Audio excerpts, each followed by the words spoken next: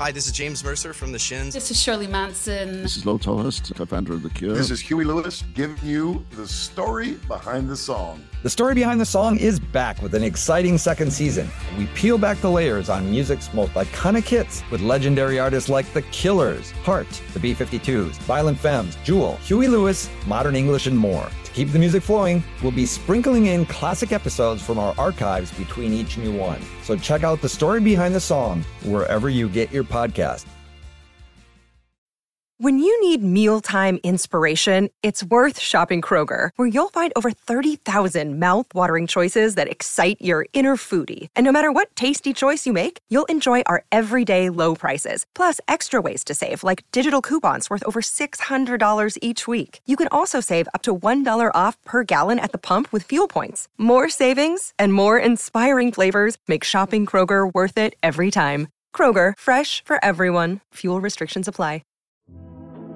Do you read Stephen King? Good news. There's a club for you. The Losers Club. Every Friday, us losers journey through the never-ending wastelands of King's Dominion. We sink our teeth into each of King's novels, dive deep into the lore, and review every adaptation. Even better, we're always having guests over. Thomas Jane, Will Wheaton, Mary Lambert, Mick Garris. The list goes on. So what are you waiting for? Join us as we read on through long days and pleasant nights.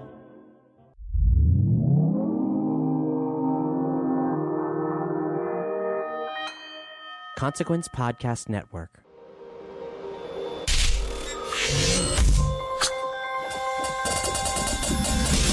Hey, welcome to another edition of Kyle Meredith With. It's an audio interview series presented by WFPK Independent Louisville at WFPK.org, Consequence of Sound, and the Consequence Podcast Network. Thanks to everyone who checks in multiple times a week with all the interviews, to all the subscribers out there. Hopefully, if you get inspired, you can give the series a rating too. Maybe leave a review. And if you're not a subscriber, hit that subscribe button. Do not wait any longer. We premiere new interviews every Monday, Wednesday, and Friday, and it's a great way to keep up with all of your favorite artists' comings and goings. Just head to wherever you get your podcast from. Type in Kyle Meredith With and subscribe away.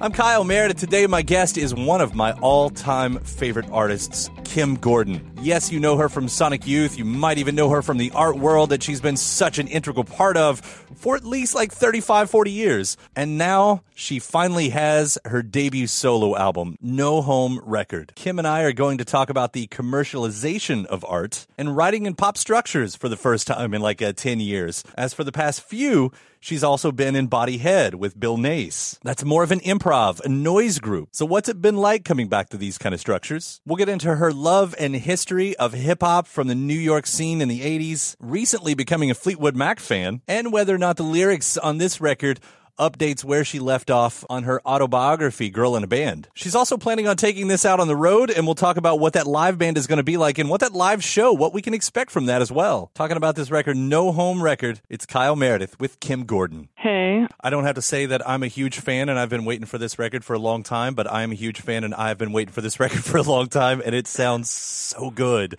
I'm so happy. Yeah, I'm so happy to hear this this solo record. Congratulations on this. It's awesome. Fantastic. Yeah. Glad you like it. Yeah, I was reading an interview with you recently as you're talking about this, and I'm taking it out of context a little bit, but you said art is at its most commercial right now. And I think you were talking about decorative arts along the lines of the Airbnb stuff. But I kind of wonder, though, if that's the case, do you find that also influences how you come about to a record like this? Well, I mean, I was.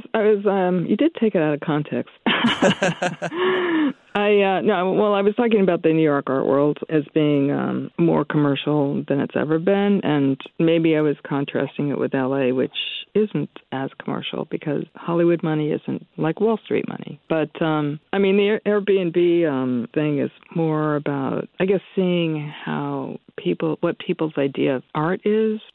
I mean, obviously they're decorating their house and they're treating art. There is a lot of high art that is basically decoration, or once you see it in a corporate lobby or something, it doesn't really have any, I don't know, often it just looks like decoration to me. Then, you know, when you use prints and reproductions of paintings, and it is becomes something else, and then when it matches the bedspread and the towels and the rugs, and you get kind of semblances of what might have been African art, which is now like a porcelain elephant or something. like in some, I don't know, it's just kind of interesting to me. Maybe I'm just a sociologist. And well, I guess, and what I was, of course, trying to do was tie it back to the music because, in the past few years, you've put out these really amazing records with Body Head, which, finds you in more of a free-form structure. It's a lot of improv in that, and this takes you back to the pops, I guess we can call it as a pop structure. Is closer to what you're in now. And not that you have to pick one or the other, but do you find that you're more comfortable in one than the other? Well, they're just different. I mean, playing with Bill Nace and Body Head, it's just kind of fun, pure fun. And, it doesn't have like all these, I mean, it has its own built-in expectations, I guess. Maybe that's more for Bill, or that he knows the scene more of like noise music and all that, but I don't really have to pay attention to it. So it's kind of freeing for me. And I don't know, this was just kind of experiment. I do like I don't listen to that much pop music, but I like rap and I like songs, and I listen to all kinds of super mellow music from the past, whether it's Neil Young or Fleetwood Mac, Tusk, Steve Gunn, and Kurt Weill too. I don't sit down and put on a noise record at home so much. It's more something I'd go see as for the experience of it. Well, there's a Fleetwood Mac. You mentioned that they get kind of a little nod in there, and it was Tusk, right? It was Tusk that you kind of that led you to them. Tusk, yeah. That's an interesting, most hated record. It just turned 40. It's on its 40th anniversary, I think, this week. Not that that's here nor there, but it's kind of interesting that that's the one you centered in on. It's a cool record. It's different. Yeah, I mean, it's weird. I mean, I hear Fleetwood Mac all over now. Like it's like you can't escape it. You'd also mention hip hop there for a second. Paprika Pony, I think, gets really close to, with that beat that's happening behind that. It reminds me of the old school style. And you all were always early champions of hip hop and rap before it was widely accepted. Where did that come from for you? Was that just primarily a New York thing and your accessibility to it? Yeah, I think so. Definitely. It was a New York thing. And then, of course, God, I remember talking to Rick Rubin when he was still an NYU student living in a dorm, and he was telling me about he was going to record this like rap artist in his dorm room, and I was like, yeah, right, Rick. And he just became like this huge producer. But no, I like the LL Cool J's radio. That it was very minimal, and just like it's kind of in New York. You hear so much music pouring out of people's cars, and just kind of a cacophony of mixed genres at times. Madonna, and then some rap and Run DMC. Was that actually a touch point when you were going into a song like Paprika Pony, or is it coincidence? I mean, I kind of I relate to hip hop or rappers per se, as I'm not like the best singer or like biggest range or big on melody, more of a rhythm kind of person. I like also that it's kind of punk, in that you don't have to be a muso or like know much about music. You can kind of make it through appropriation, or at least that's the way it started, and kind of had this do-it-yourself aspect to it, really, which was pretty punk. And I mean, I just like I like a lot of Chicago hip hop. With the book now in the past, but do you find, does the lyrics update the story at all that's directly related to where you left off in the book? No. I don't know. I didn't really I feel like that was several years ago, and I don't know. It has more to do with this kind of text I started writing or wrote for an art show about pitching a TV show, and just kind of, it was an excuse to make observations about other things and throw it into the mix. And I guess, I wasn't really thinking of it in that way. You could. We do, because, if you're a fan, we kind of hang on to the words, and of course we're going to try to draw the connections. So but I don't have to be right, obviously. What about the live band? What's the live show on this gonna sound like? I mean, are you specifically taking this album out on the road? And if so, who's playing with you? Well, I have to put a band together. A couple of different people played drums, but there are only drums on a couple songs. So it'll probably have someone will be like kind of putting it together with me in terms of being able to use backing tracks or files and mixed with some live musicians. And it might be more of like an art performance vibe. I don't know. It'll be weird. I hope so. Is there any reason to play any of your older songs that you took the vocals on for Sonic Youth when you're out there? No. I mean, I can't really I don't have any desire for that. I mean, even if I played all the songs on this record, it's only 40 minutes, so I have to think of some way to maybe write some new songs or something. But I can't really think of any Sonic Youth songs that I'd be able to pull off unless I just did it a cappella. Right. I wouldn't complain. We're close to Bull in the Heather here. It gets played all the time here in Louisville just because of the Kentucky Derby and everything. That's become a bit of a yearly anthem. And the mythology that runs out of that, because was it one of the guys from Pavement used to live over here? I forget which one. And there was always this... Bob. Yeah, Bob. And there was always a rumor that you all had come to one of his parties during the Derby. But did that ever happen? No. Never went to his party. So. Dispelling that right now, finally. But we did a lot of gigs with Pavement, so could have worked. Every night was a party. Ping pong party. A ping pong party? Yeah, kind of. Just like with the table. Yeah, I mean, well, they had on Lollapalooza, they had a ping pong table. I think I've seen some of that video, the video footage. All right. Congratulations on the record. I love it so much, and it's so great to hear from you, and I can't wait to catch one of these weird shows that you're going to put on. Thanks, Kyle. It's always a pleasure. Thanks, Kim. Take care. And a huge thanks, Kim Gordon. Once again, the debut solo album is called No Home Record, and it's out now. And it's one of my favorites of the year, so don't pass it up.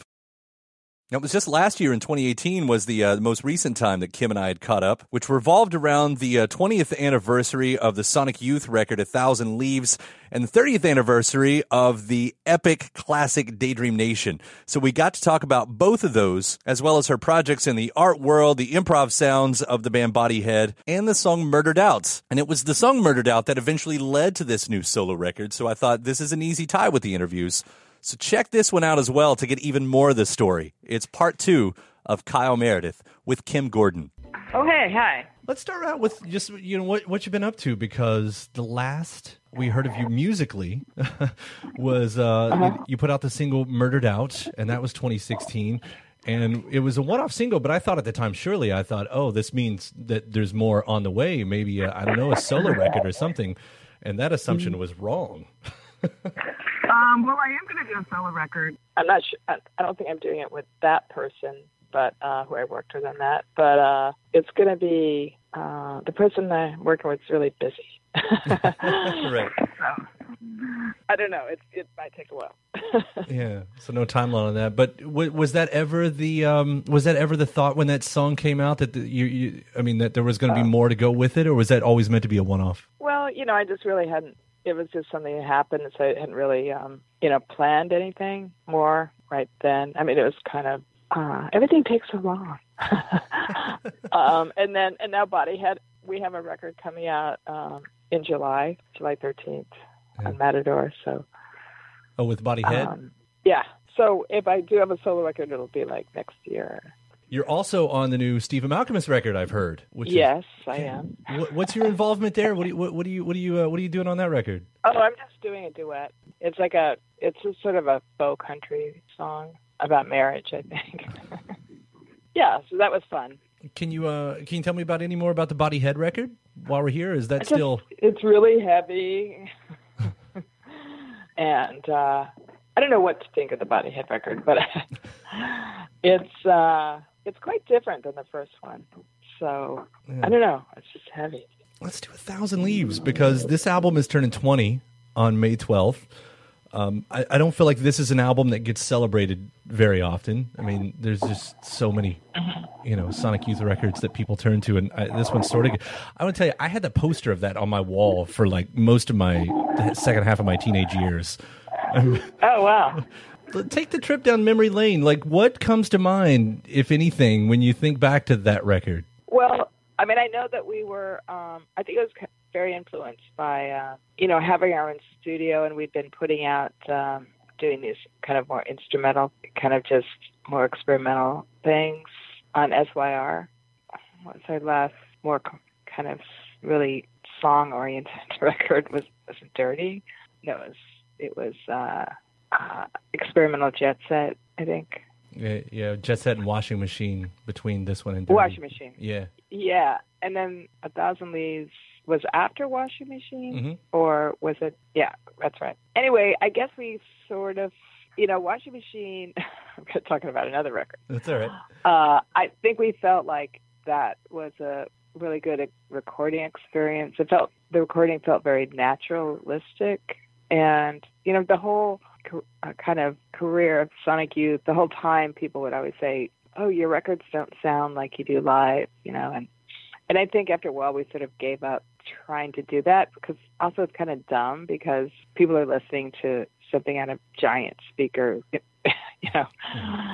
and it's just a live experience. This is totally different. I mean, some people really try to replicate their records, I guess, and that's like a point of kind of honor, or not honor, but to be exacting in that way. And we were never that sort of band anyway. So I think that though there was something about, the recordings that seemed always to separate us from the music, and the feeling playing live and what the music sounded like playing live. So Washing Machine felt, even though it did have a lot of reverb on things, I think, it did feel like a kind of naturalist kind of sounding record. And so when we went back to our own studio, which actually we could have our own studio because we then toured Lollapalooza, and we took some of that money and invested it and made our own studio. So we could then record more, and we started doing this like SYR record, because that we didn't want to be put through some like big kind of record company machinery of promotion and blah, blah, blah, blah. Because it's so frustrating. You have to wait so long to put a record out. Anyway, so 1,000 Leaves, I think, was very influenced by that process. When I look back, especially, 1998, I thought the alt scene, that you guys had released Goo and Dirty in, that sort of drifted out by that point. We're getting into the late 90s, almost to the rap rock and cock rock takeover of radio and everything. Right. But I thought, it almost was probably a nice thing for you all, because once that certain spotlight had kind of shifted that way, it seems like it would take the pressure off. Because when I listen to this now, when I listen to 1,000 Leaves now, it almost sounds like one of the first times that Sonic Youth sounded like you were really comfortable and on your own speed. Yeah, I guess that's what I mean by naturalistic or something. Like, we weren't sort of trying something out that was out of our comfort zone in a way. I mean, Cirrus, we like to record at Cirrus Sound because they had like a 2-inch, and it's very analog sounding and all that. But I even remember the last record we recorded there. I guess it was experimental, like working with Butch Vig. We kind of got into this thing of saying, well, that's good enough, instead of going back and redoing take after take. Because I feel like with like Dirty and Goo, we basically really took the rock thing as far as we could, and then ultimately found it sort of less satisfying when we saw where it was kind of going. Like you were saying also, like we kind of just hit a wall with it, and then it's almost like we just became more introverted or something. Yeah, so that sort of makes sense. Yeah, that's when I started loving Sonic Youth the most, when you became introverted. Oh, good. I mean, I don't even remember what's on that record or what it sounds like, to tell you the truth. Well, there's three songs that I'll bring up. First, Sunday was the big single off of it. Was, I guess, the only single off of it. Which, as I look back on now, I don't remember seeing it, but you had Macaulay Culkin in the video? Right, yeah. It was Senna Thurston and Macaulay Culkin. Oh, okay. I think Harmony shot it. Harmony Korine. Yeah. I see him. And it was kind of like he had this idea he wanted to do, so... A couple of your songs that I'll point out, especially because there's always, with a lot of your lyrics, they've held on, they've aged well, and I'm going to say they aged well in really fortunate and interesting ways, because the first track is, I'm going to try to say it, Contre le Sexisme, which I think transfers to Against Sexism, and then the Female Mechanic. And listening to those now, and the things that you were talking about, and all the way back, especially to your very famous line and cool thing that people are holding up on posters everywhere now.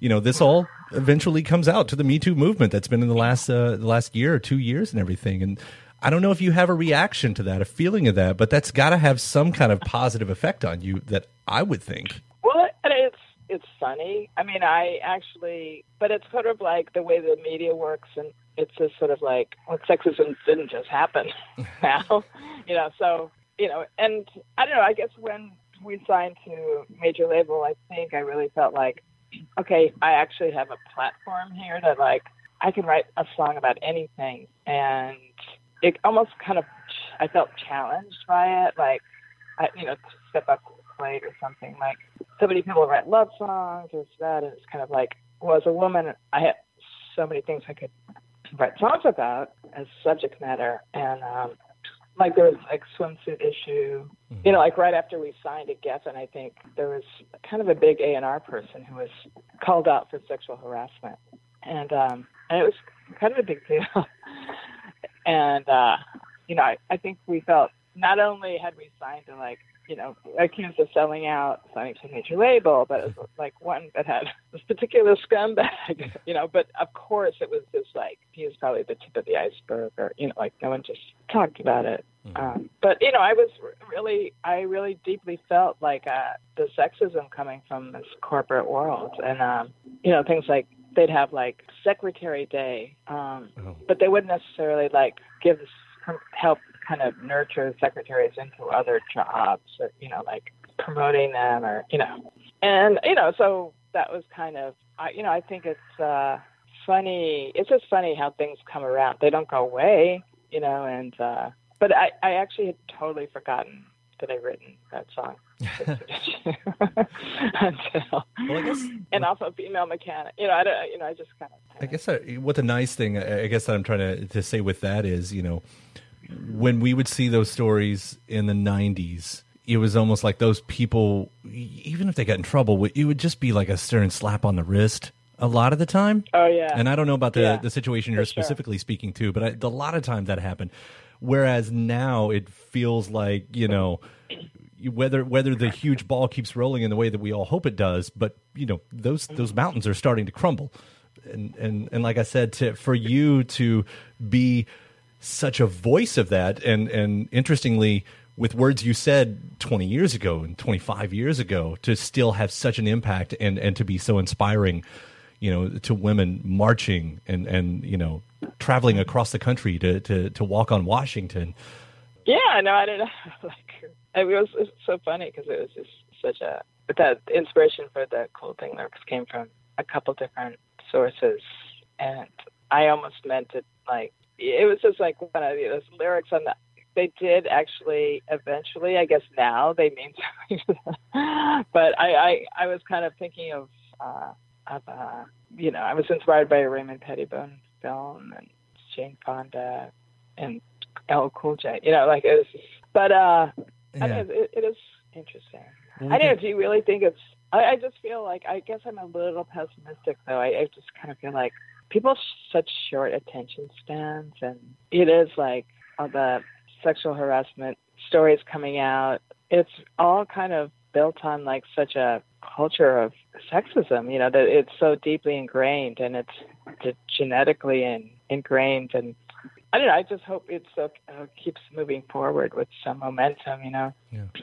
I think it's just everyone's so starved for that change to finally happen because it's been so long coming. It's such a long time coming. Be, Yeah, but at the same time, it's repressed so long. Yeah, at the same time, we have a dude in the office who has been sued by dozens of women, and nothing will happen. Nothing will happen. Yeah, because there's so many kind of white male kind of small thinkers in office, and I don't think we're going to solve the world's problem with that, but I do appreciate you in that sort of idea right there, as I know a lot of folks do. That's great, thanks. So let's turn to another record then, which you pointed out to me. I wasn't paying attention to the 30-year anniversary, but in October, Daydream Nation turns 30 years. And I feel like everything's been said about that record because there are literally books written about that record.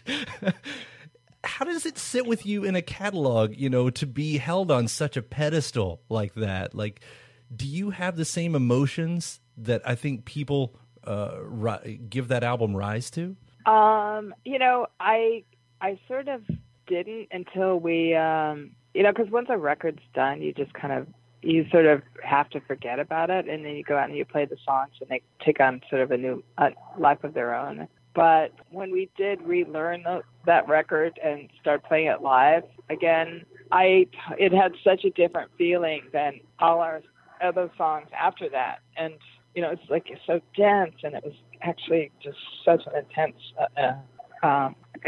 thing to play. But listening to it, I don't know, it's not as, I didn't get the sense of the songs individually of having that much power. But actually playing the songs was really hard. And in the sense that it was just really a lot of energy, and maybe it was also coming out of being influenced by hardcore and just super dense kind of music that was around us. Yet at that time it ends up being, I guess your most accessibly as a pop record that you guys had ever done. Which is interesting that's what the influences were coming from. That you ended up on the charts with that record. Yeah, it's weird. Were you aware? Well, I guess I should say, when did you start to become aware that it was taking on that life that it eventually did? I don't know. It was just a kind of gradual, I guess, because people would mention it as our best record or something. Yeah, it's in the Library of Congress now. Oh, yeah, that's right. That was a moment. I forgot. No, I remember, being we were in Japan or something when they had the Paz and Jap pull, and it was number one, and I remember being just completely surprised. I don't know. I mean, to have, we talk about these records, to have something that dominated your life for 30 years and then for it to be done and gone. Do you feel the absence of Sonic Youth, or is it still people like me making it constantly circle around you? I don't feel the absence of it, because I kind of felt like we sort of took it as far as we could, and I don't know, also I'm just kind of sort of busy with other things. Now able to pursue making art more, which is kind of the most important thing to me. And also I love playing with Bill. I love playing, I love Bodyhead. I love the freedom of it.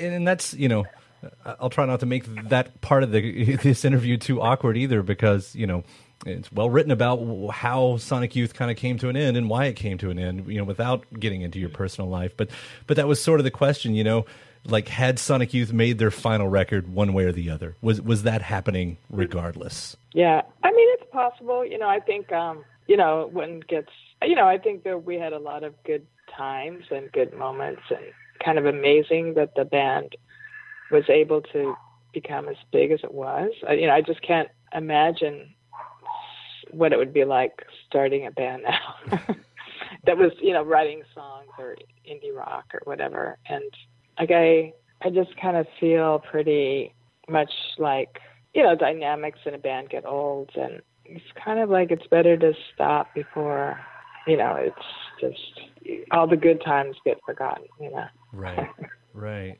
There's a lot of great music in there. I certainly do appreciate every bit of it. I'm always excited about what you're doing next. Like I said, I thought Murdered Out was I was so taken aback by it. It just kind of came out of nowhere, but it was such a good song, and so great to hear you sort of in that style and mode as well. So yeah, no, I would like to do more actually with that producer too. I think I probably will, but I think there'll be one-offs or something. Well, I thank you for the time, especially you gave me a lot of time here. I really appreciate that. But oh, sure. Yeah, and I look forward to the new Bodyhead. So maybe we can catch up more when that happens, and we'll yeah, definitely. We'll get Bill on the phone too and make it a big thing. Cool. All right. Well, take care. Is there anything else we should know about? Actually, I should ask. You just did an art show, so I didn't know if you had any more of those coming up. That was. Oh yeah. Well, it's up until the 28th in LA. There's like there's actually a kind of a narration part to it, as well as the painting and sculpture, and there's like sound effects in the room and stuff. Where is it? It's at this gallery in LA called Rena Spalling's Fine Art. They have one in New York, and then they share the space with another gallery from Mexico City. They kind of, every other month, they curate a show. And yeah, I'm really happy with it. Yeah, and how long is that up? Till April 28th. Well, awesome. I don't think I can get to April in that time, but I hope some of our listeners can. So, yeah. Awesome, Kim. Well, thank you so much again, and it was great talking to you. You too.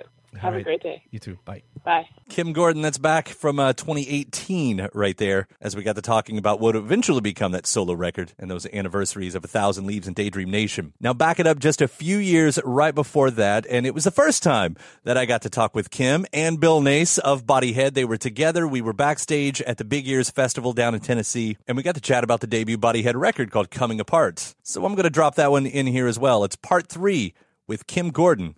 Hi. So we're at the Big Ears Festival here in Knoxville, Tennessee, which you guys are a part of, and it seems like that there is no more perfect festival created that you guys could be a part of than what's going on right here.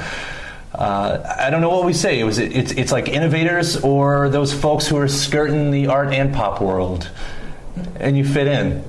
Yeah, we're just sort of zooming around the edges of everything. Yeah. Well, do you see yourself as part of a club that's going on here? Yeah, kind of. I mean, we're literally we're kind of... I don't know what our...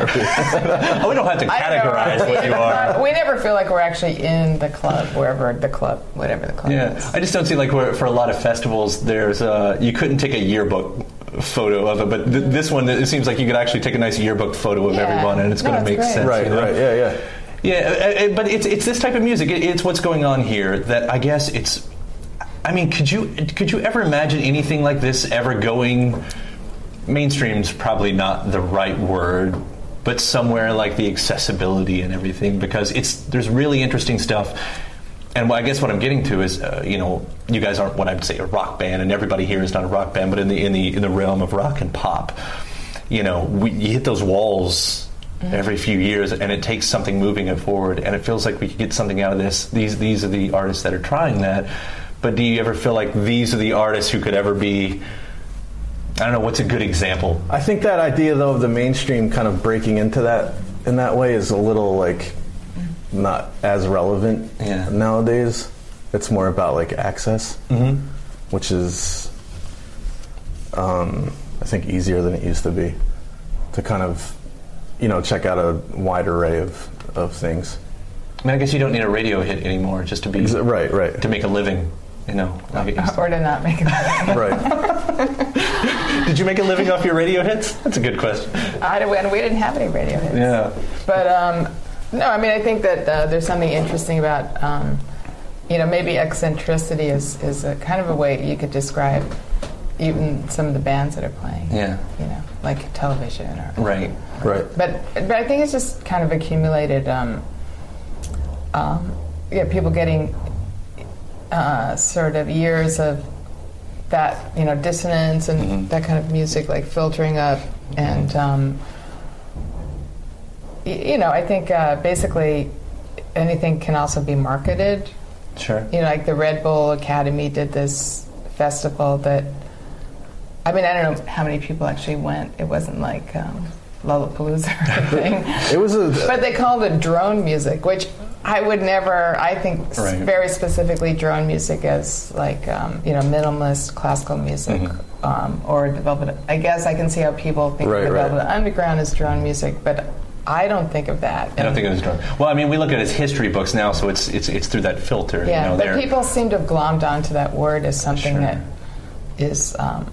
well, didn't we just call it shoegaze at one point? There was a catch-all with shoegaze as well. That if it just that was more pop, though. Yeah, slow and murky, and it's like there was shoegaze. Yeah. I just think having improvised music at a festival is kind of, not the norm. Well, it's not jam band improvised music. Right. It's not like free jazz or something like that. Right. No, but we're improvised, and I'm not sure. I imagine the Hino trio is maybe has some improvisation going on. Yeah. So I just think to have that at a festival is pretty, not usual, which is nice. Well, that's a great lead-in, actually, to you guys' record and everything. So it's the debut Bodyhead record. And there is a certain amount of improv into that. And I've read about, that there was some structure to it, but there was also a lot of free range. And how that plays towards the live show, because when did it come out? I mean, this record's now September. Yeah, so whatever, 7 months or whatever that is. DJ math. It's somewhere in the 12 months or whatever. So I mean, it couldn't have started out anything like the record, but now what are those? Are they completely different? Have you guys found that there is any kind of structure to these songs on any given night? Well, we're really not playing this. I mean, it literally, the record literally was completely improvised. Okay. And then, including the lyrics and the vocals, but then I went back and overdubbed some other lyrics, and we did some shaping and a little bit of editing and a couple of guitar overdubs, but so you're the not only thing playing that remains is, no, we could never recreate it. It was completely made up in the moment. So, and it's our whole career is what we do live on stage. Yeah. So the only thing that's really carried over are some lyric ideas, basically. But as far or as just things that we do because it's who we are and that's how we play. Yeah, like our vocabulary playing, and we're so kind of used to playing together that. So I like to think of it as sort of scripted improvisation, but it's really unscripted improvisation, really. Yeah. Well, I guess it's what the set list looks like. Like, how does the set list look? Does it say abstract on it? You're like, no, that's what I'm getting. But when we tour in Europe, we for publishing, they always want the names of the songs, so we just put down the names of the songs on the record. It's just, they wouldn't know. They wouldn't know. What are you going to do? It's funny. Bill, I know that you've said in your previous bands you didn't work a lot with vocalists. There wasn't a lot of vocalists. Now, once again, you've had time. What has that been like for you? And have you found new tricks over these months? To how that shapes. New tricks, how? Of working with it, because you played a voice. I read an interview that said you've learned how to play to voice, and it's a very different thing. No, I wasn't saying I learned how to play to it, more just that it's changed how I play with other people or how I approach it. But you can kind of get away with more as well in terms of, because the way Kim sings, it kind of ties it together, and I think it gives it that kind of song quality. It's the Lebowski rug. Exactly like Bill's favorite movie. But so we can, I don't mean get away, but we can kind of work with more abstract musical pieces that then the vocals kind of tie it together and make it something that I don't think it would be without the vocals. So just for me, I had never really played with that much, so it was just kind of interesting. Yeah. I mean, I'd played with vocalists, but more people that did also kind of really just, abstract kind of extended technique type of stuff. I mean, there's a million genres out there, and kind of putting in a box of just what we know, usually as rock pop. It's so foreign to hear, someone talking about not playing with a vocalist that much, and then learning it this far into a career. Right. The exciting thing about Bodyhead, and I guess with what you guys are saying too, it doesn't really seem like there's a roadmap much at all. I mean, I don't know how you see it. Is this a project or is this your band? It's our band. It's band. It's the band. Is it the band right now, or we had the name, so we're like, let's make it. No, it's a band. So. Yeah. And I guess that's what I said, and Kim, maybe it's because, you've been through many projects that we call projects, and I guess that's the splitting hairs, the definitions between what's a band and what's a project. And, do we get to have more Bodyhead records, down the line and that type of stuff? Yeah, I mean, I haven't really done that many projects. I think project gets used when there's a main... it's like Free Kitten was a band, but Sonic Youth was happening, so then people kind of... Sonic Youth was a project, Free Kitten was a band. Exactly, yeah, right. Exactly. I mean, it's all where your entry point into that is. Yeah.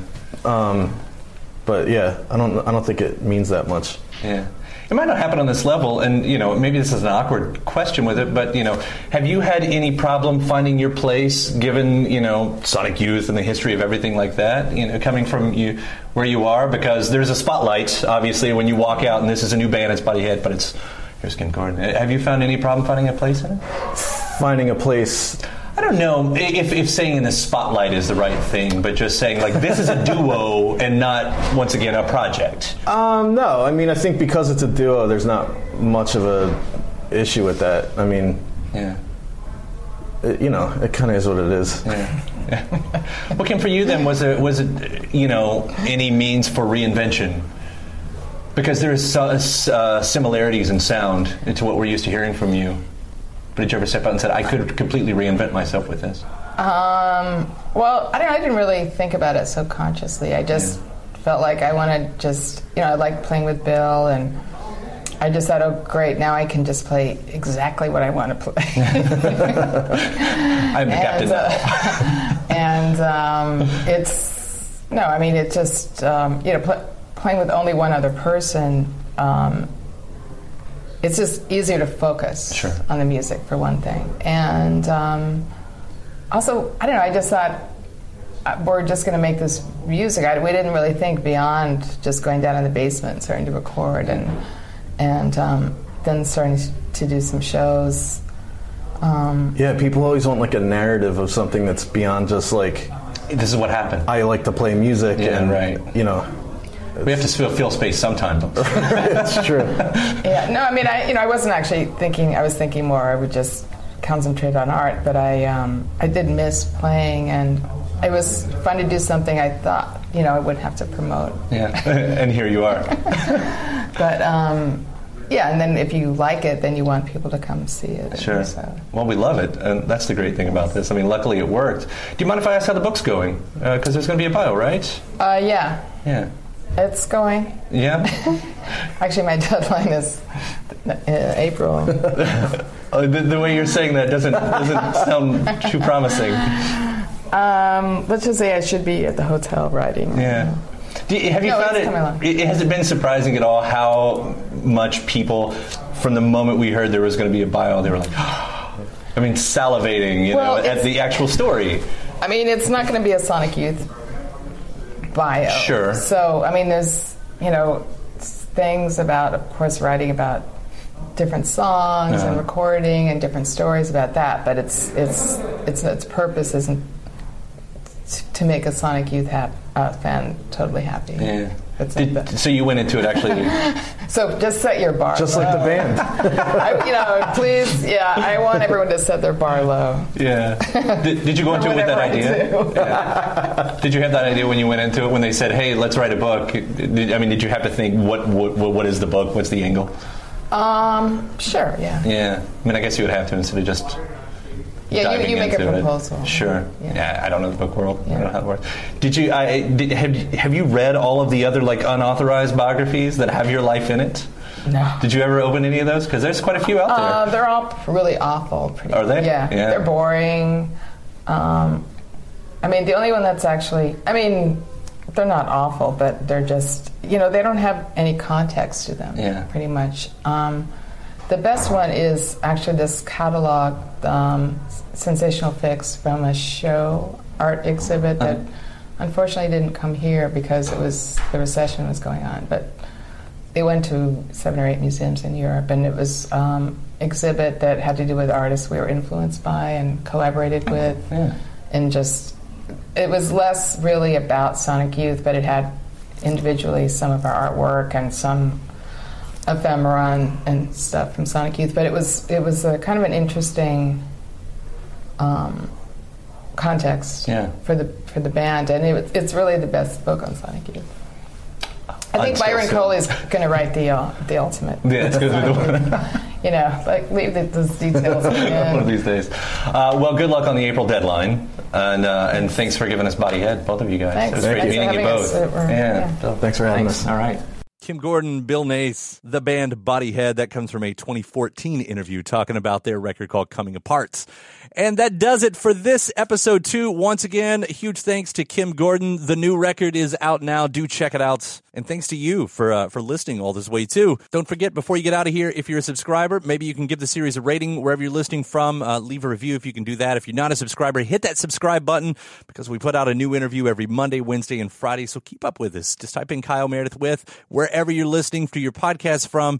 hit that subscribe button right now. You can also do that in places like Spotify and YouTube as well. After that, head to WFPK.org. That's where I do a show every Monday through Friday at 6 p.m. Eastern. It's an hour full of song premieres, of music news, anniversary spins, and even more interviews.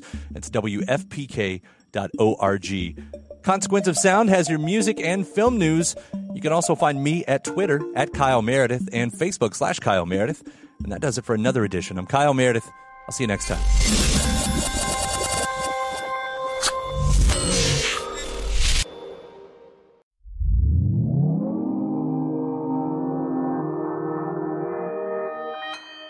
Consequence Podcast Network.